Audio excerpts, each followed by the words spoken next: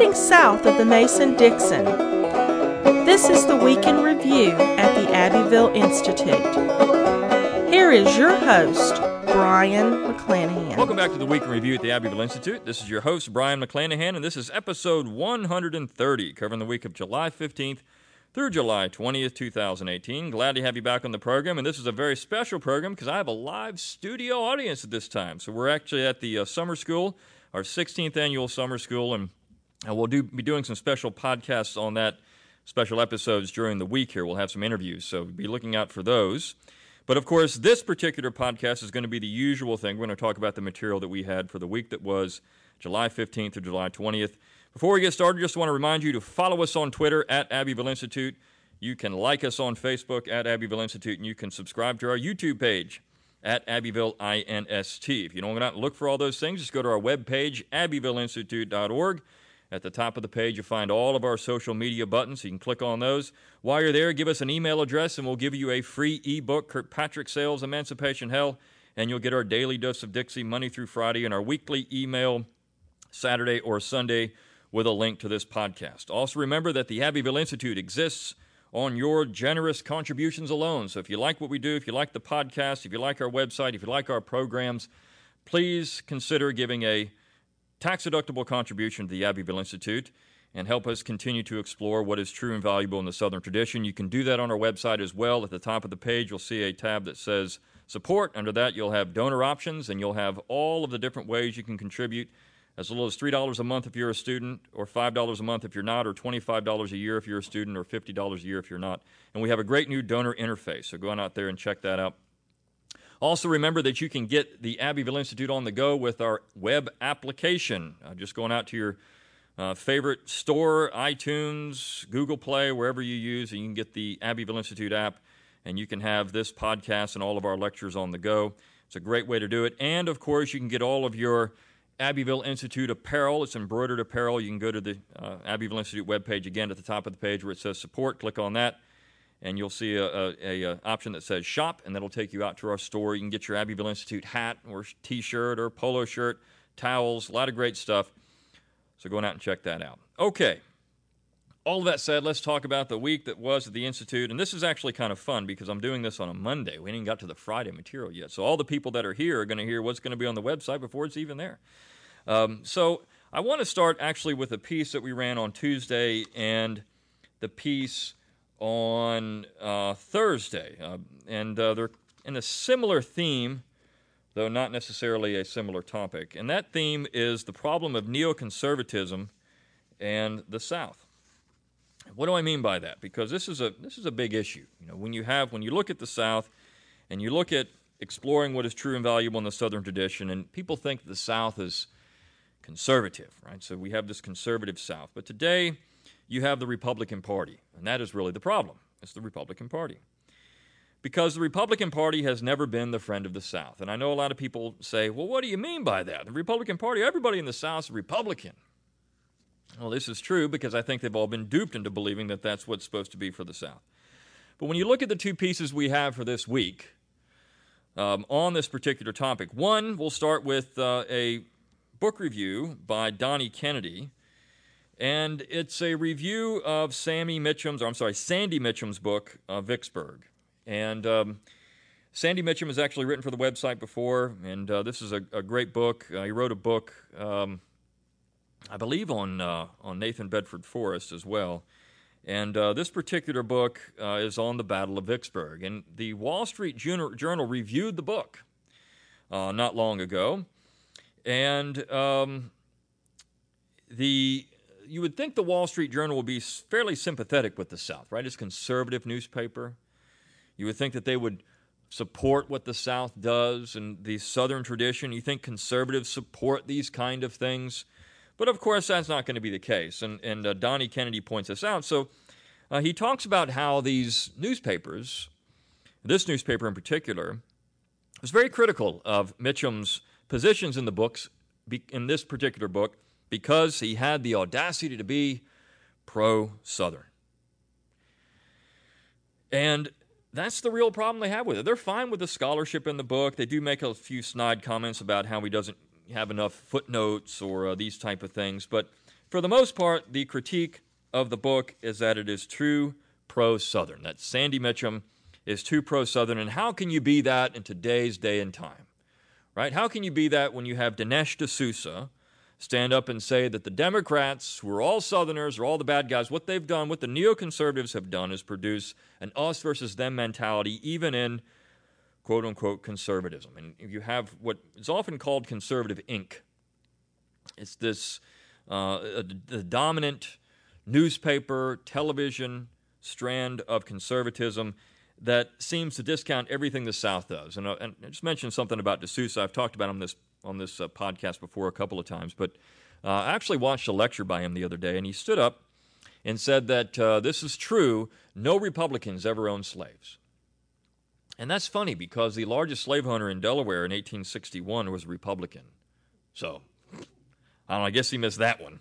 But, and he gets into this position where the Republican Party are the noble, good guys, and the Democrats in the South are the evil, horned-headed bad guys. And, of course, where have you heard that before? Well, it's all over the popular media from that particular time period. And that is carried right into the 21st century. In fact, there's a rejuvenation of this particular idea. And so conservatives in the South really don't have a home. And this is what Donnie Kennedy is getting into here. These people should be on our side. I had a friend of mine tell me the other day that what's really happening right now is that you have the left, which is, I mean, we all know those people are just a little crazy. And then you have the other side where we're really still battling out what this America that we have is all about. You have the Hamiltonians, and you still have the Jeffersonians in that conservative side. Unfortunately, the Jeffersonians are losing. And that's why I do what I do with this podcast and why we have the Abbeville Institute and the other things that I do. It's to try to ensure that at least there's some voice out there. And, of course, there are others. But there's something out there and that can actually support this other side. So when you have books come out like Sandy Mitchell's, and I would highly recommend you get it, his book on Vicksburg, and it's published by Regnery History, which is great. I mean, Regnery History is a great conservative publisher. They've published 5 of my books, so I think it's wonderful. They've also produced some stuff on the other side. They produced a book by a guy named Bone Kemper that's pretty awful when it comes to the war itself, and he's very critical of the South. I actually had a guy tell me one time that it's one of these neoconservatives that, they're right on a lot of issues, but he told me one time that the reason that they're so critical of the South is because they love the South, you see. They want to save the South from itself. You see, the South, if it wasn't for Southerners, the South would be great. That's the whole idea. I mean, Southerners need to be saved from their own stupidity. And so Reconstruction saved us from ourselves. This is a book about Reconstruction. Saved us from ourselves because we're too stupid to do it ourselves. We have to have these noble people come in and do it for us. And so when you look at the piece on Thursday, Bushwhacking the Bill of Rights, and it's a wonderful title. It's actually written by Ludwell Johnson. This piece was actually, it was written in 2002. So it's a few years old, but it goes into George W. Bush's suspension of habeas corpus. And this is something that people overlook. Of course, it's been suspended by Barack Obama. I'm pretty sure it's still suspended. I mean, this was 2012. We had the National Defense Authorization Act, which suspended habeas corpus. And but it was done before that. And, of course, all under the guise of fighting terrorism. And Ludwell Johnson was a great old Southern historian. If you've never read anything by Ludwell Johnson, I'd highly recommend it. His book, North Against South, is the top book on the war in a concise format. 1848 to takes it through Reconstruction. So it's a wonderful book. If you don't have it, I highly recommend you get it.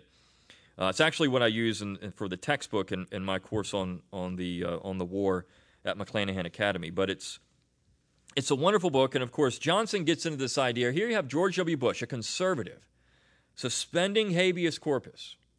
All under people applauded. Yay, George W. Bush, he's one of our guys, conservative.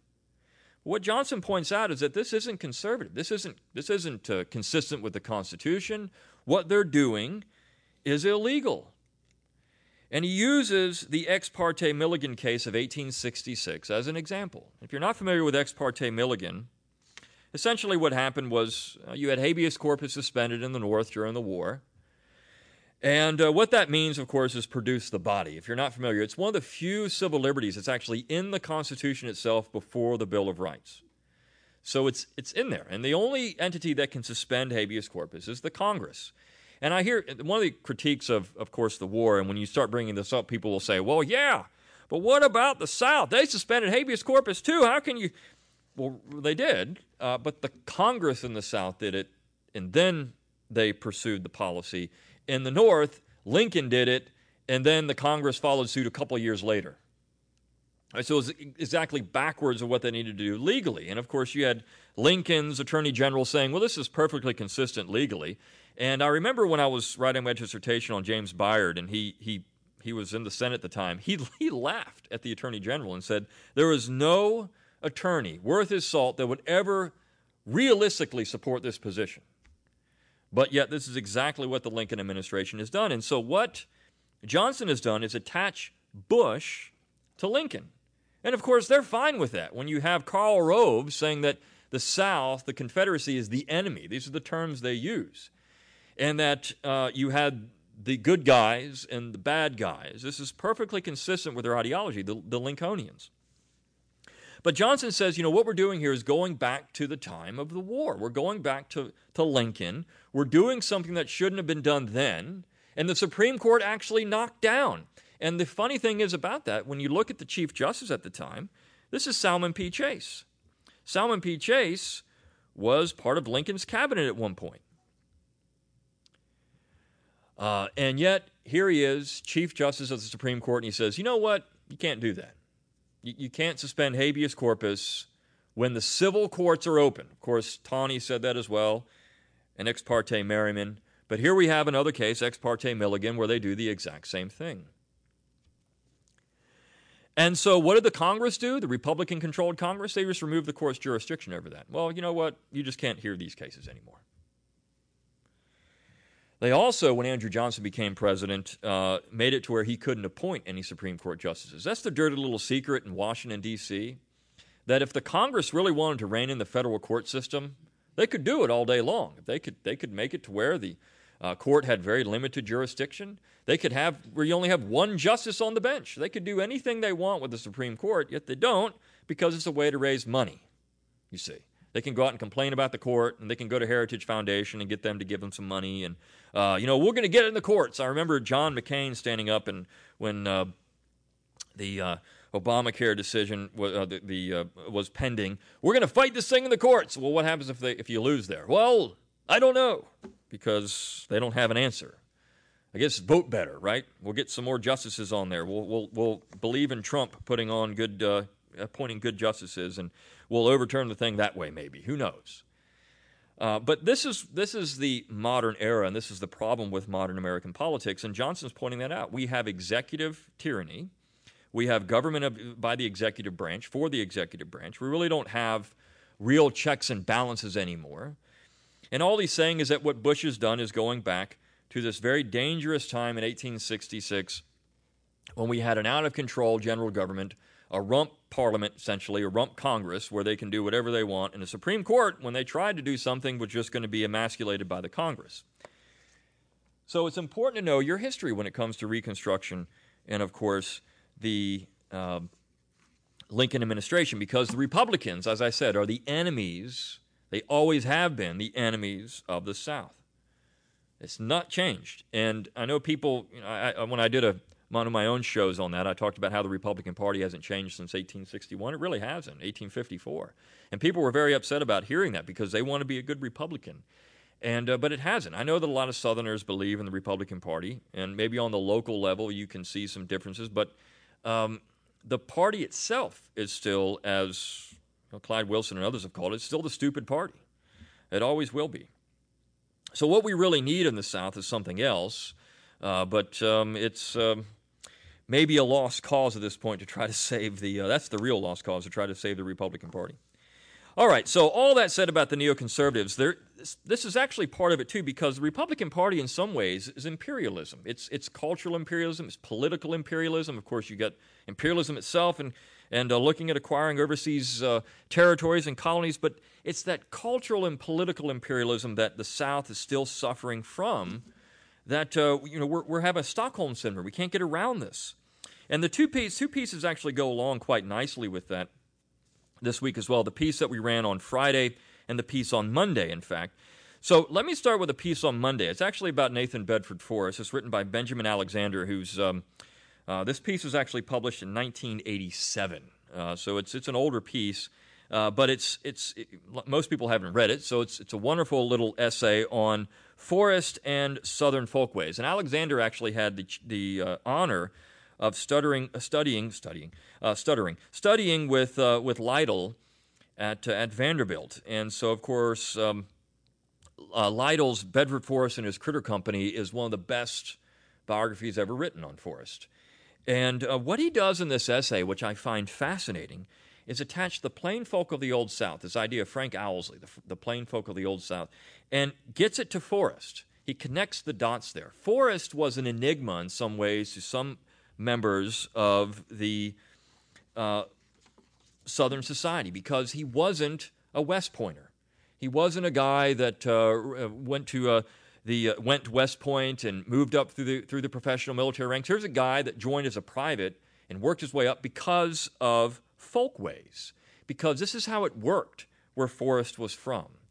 And so that, in so many ways, is indicative of a part of Southern culture that people miss. There is the great old Virginia society. There's the Lees, and of course Davis being from that, married into a high society as well. But then there's people like Forrest, more of these self-made men kind of idea. He's someone that doesn't necessarily fit. He's a little bit crude, a little bit rough around the edges.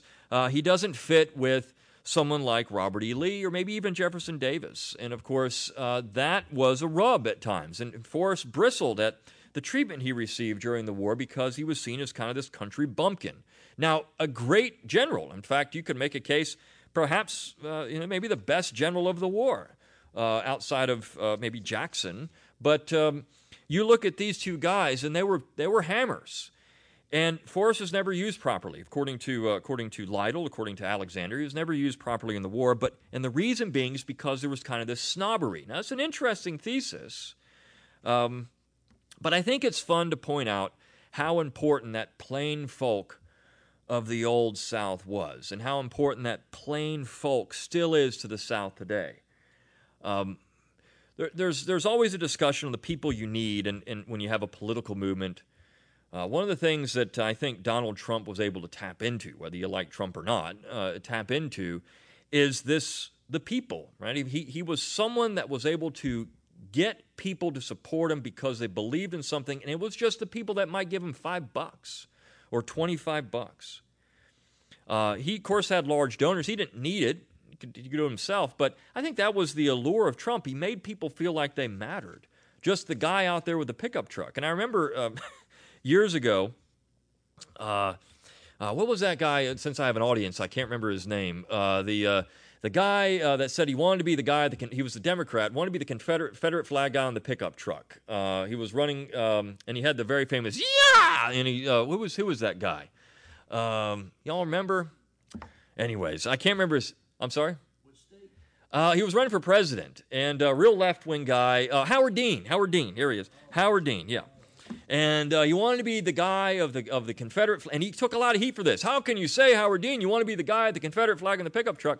Well, Trump said, I'll be the guy of the Confederate flag on the pickup truck. I'll be that guy. I'll take those people. So he's tapping into these plain folk, these Southern folkways. He's getting into that. And that's why people gravitated to Trump, working class people, because he made them feel like they mattered. Forrest made people feel like they mattered. And all over the South. I mean, this was somebody that they could relate to. This was one of them. Of course, a wealthy planter eventually, but still one of them. And so just by tearing down Forrest, you're tearing down its cultural and political imperialism on the South. You can't admire Forrest. You can't admire that guy because of A, B, or C, or X, Y, or Z. These bad things we come up with, you can't admire them because of that. So they're saying who we can have as heroes and who we can't have as heroes. And all traditions have good and bad. I mean, I've said that several times on this show. All traditions have good and bad. So it's not to say that you can take Forrest and he's great, he's perfect. Nobody ever was. We know that. But there are certainly things to admire about Forrest, and there's a reason why he was, for a long period of time, considered to be one of the great Southern heroes. And the reason we ran this piece on Monday is because Forrest's birthday, of course, was the 13th, so last Friday. We had something going on, something else that week, so but this is in honor of his birthday. And it's a wonderful little assessment, and I think a very interesting thesis, well worth your time to read it. And then the piece on Friday ties into that, too. This is another older piece, 1990. It's written by Laurie Hibbett, and the title of the piece is The Southron's Burden. Now, that term, S-O-U-T-H-R-O-N, Southron. That was a way to say a Southerner for a time. It's a use of language, and language matters. And we're talking about this in this summer school. We just had a wonderful presentation on language and how we've had one on gospel and how the gospel music is not what it used to be because of the language and because of the traditions. It's being forgotten. Or you have the Cajun music that's being forgotten. Language matters, and how Southerners use language matters. Your accent matters.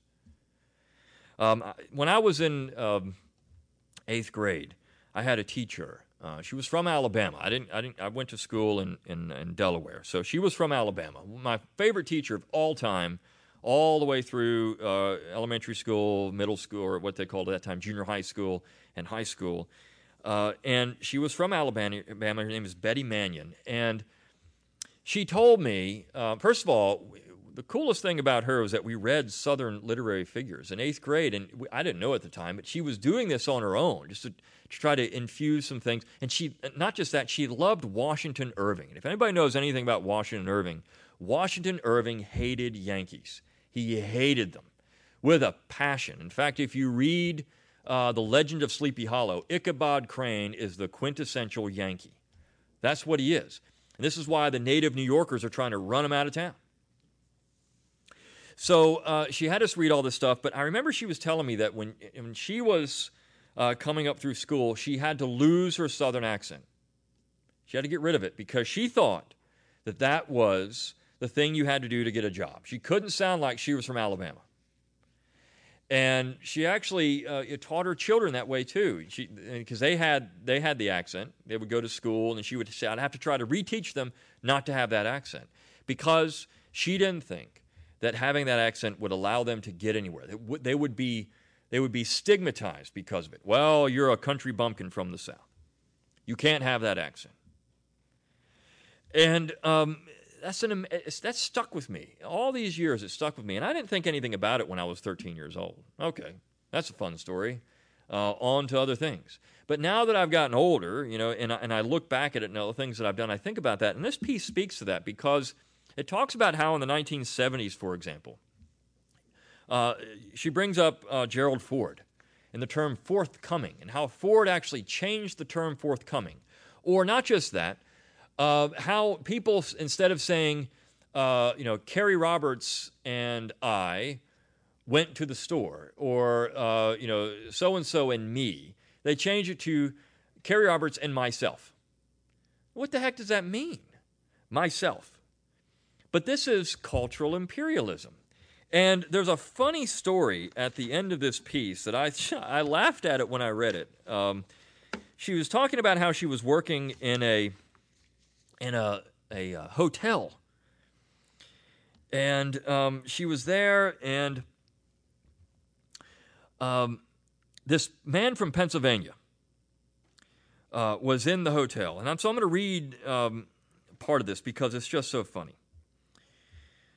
She says, quote, "It must be said here that the Northerner does not sometimes appear raucous. It is probably his accent, deriving as it often does from Northern European language. It seems to us harsh. It shrivels our self-assurance. We feel ourselves once more being captured at Fort Donelson and shipped to Fort Warren Prison in Boston Harbor. to languish with Mr. Lincoln's civilian prisoners from Baltimore held there without habeas corpus for the crime of expressing sympathy for the South. So what happens here is this Pennsylvanian has confronted her about prisons. And so this Pennsylvanian says, "What about Andersonville?" A Pennsylvania professor asked me one day out of the blue. I was serving as desk clerk in the motel where he was a guest. South baiting is an unrestricted sport for the northern tourist. What about it, I asked. You Southerners have a lot of shrines to your side of the war, he said, but I notice you don't bring up Andersonville. Don't be too hard on Mr. Lincoln, I said. Mr. Lincoln, he shouted. Do all Yankees shout? Of course not. It only sounds that way because of the ring of authority. Mr. Lincoln, I said, we petitioned him officially to exchange those dying prisoners, the rate being 3 of theirs to 1 of ours. He wouldn't take them. Then we pled to be allowed to send them with escort on boxcars back to federal lines. Again, he refused them. They were sick, starving, no longer useful as soldiers. They would have been an added drain to waging his war. We, on the other hand, were feeding them as well as we could feed ourselves. Rats were being eaten at Vicksburg. Jefferson Davis himself was emaciated. Look at his pictures, skin and bones. I never saw a fat man in my grandfather's generation, the generation after the war. I give you my word. The PA prof turned away without batting an eye. I presume he had seen the play about Andersonville and did not believe a word I said. Come on, you guys, he said. That's another thing she brings up, you guys. You guys, even if it's women. Come on, you guys, he said to his wife, 2 young daughters, and 1 little boy who he had previously referred to as David, the northern pronunciation of David. Let's get the show on the road. That suited me fine. After he had the guys out on the sidewalk, he had a second thought. He turned around and came back inside. He walked up to my desk. Question, he stated. Yankees talk like that. I would have said, Sir, may I take a little more of your time to ask just one more question if you don't mind? The Southerner feels that a certain amount of decent clothing softens a naked question. Why are you Southerners so defensive, he asked. That was his question. I knew my answer was not in his script, but I was honor bound to tell the truth. Because you Yankees are so offensive, I said. Once I said it, I regretted having said it. I had violated the Southern code of courtesy. That is a Southern's burden. We must smile and smile when the jokes and jibes roll over us. To take offense is to add substance to the charge of defensive-ness or even paranoia. That most of us live peacefully with this tension is to our everlasting credit. After all, we know in the depths of our Bible belt believing the truth of the old Christian motto, to whom much is given, much is required. And so she gets into this idea of language here. You know, first of all, she's picking on the way he says David and question and all these things. But it's true. I mean, the South is dealing with this cultural imperialism in a way that no other people in the United States have to deal with, long-standing. And it doesn't matter, where you're from in the South. This is the case. And so I love the piece for that, and it's one that should be read. Miss Hibbett has a gift for writing. It's a fun little piece to read. And then we wrap up this episode with a piece by Mel Bradford, The Americanization of James I. Riddell. And if you don't know who James I. Riddell is, he's one of the founding generation from North Carolina, one of the most important members of the founding generation, but one of these forgotten founders. And I. Riddell later served on the United States Supreme Court. In fact, one of the best justices they ever had, because he was actually an originalist. They don't have those anymore. I know that everyone keeps saying that these Trump appointees are all originalists. I don't know about that. But I. Riddell was a guy, of course, supported the American War for Independence. He was a staunch Southerner, but the thing I like, of course, he was born in England, so he wasn't even born in the American colonies. He's actually born in a very interesting place. He was born in a place, now I'm going to ask you all how to pronounce this. It's spelled Lewes. How do you pronounce that word? Lewes. E-S. Is it Lewes or Lewis? It depends on who you ask. I actually grew up in Delaware, and it was actually in He was born in Sussex County, England. I grew up in Lewis, Sussex County, Delaware. Okay, it's if you look at the state of Delaware, it has a little point comes up. That's where Lewis is. And there's a funny joke running around in the town there because tourists come in all the time, and they call it Lou's. And so we had an ice cream store in town, a Dairy Queen, and there was a joke going around. They would say, the tourists would come up and they would ask the person at the counter, saying, "Okay, my friend and I are having a conversation about this, and we need you to solve the issue. I want you just to speak very slowly. Tell me exactly how to say it. Where are we right now?" And the person behind the counter says, "Dairy Queen." Of course, a lot of the tourists in that area are from New York and Pennsylvania, and anyways. So the thing I like about Ira Dell is that when you look at how he argued for ratification, it was ratification on the merits of the Constitution as it stood at the time, which meant that the general government only had the powers delegated or granted, herein granted, as Article 1 says, and it had nothing else. And the states had everything else. That's how everyone understood the Constitution in 1788, including Ira Dell.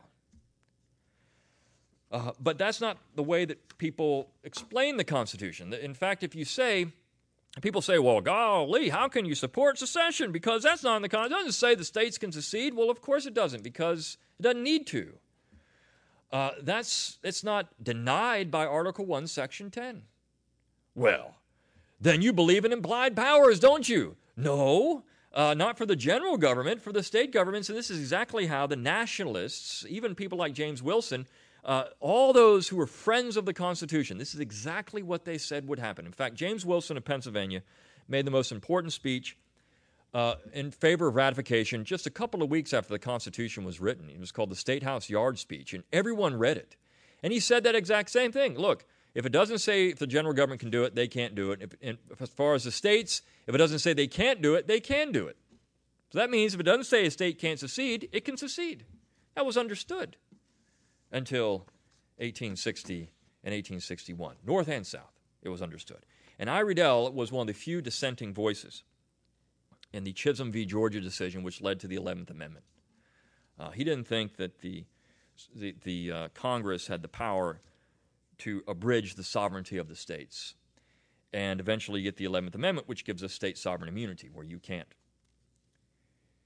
So all of these things work together. Of course, that piece may be a little oddball, but the fact is that view of the Constitution, the neoconservatives are against it. So when I can wrap all this together, the neoconservatives are against that position. The people that support the Wall Street Journal or George W. Bush, they're against that. They're against James Ira Dell.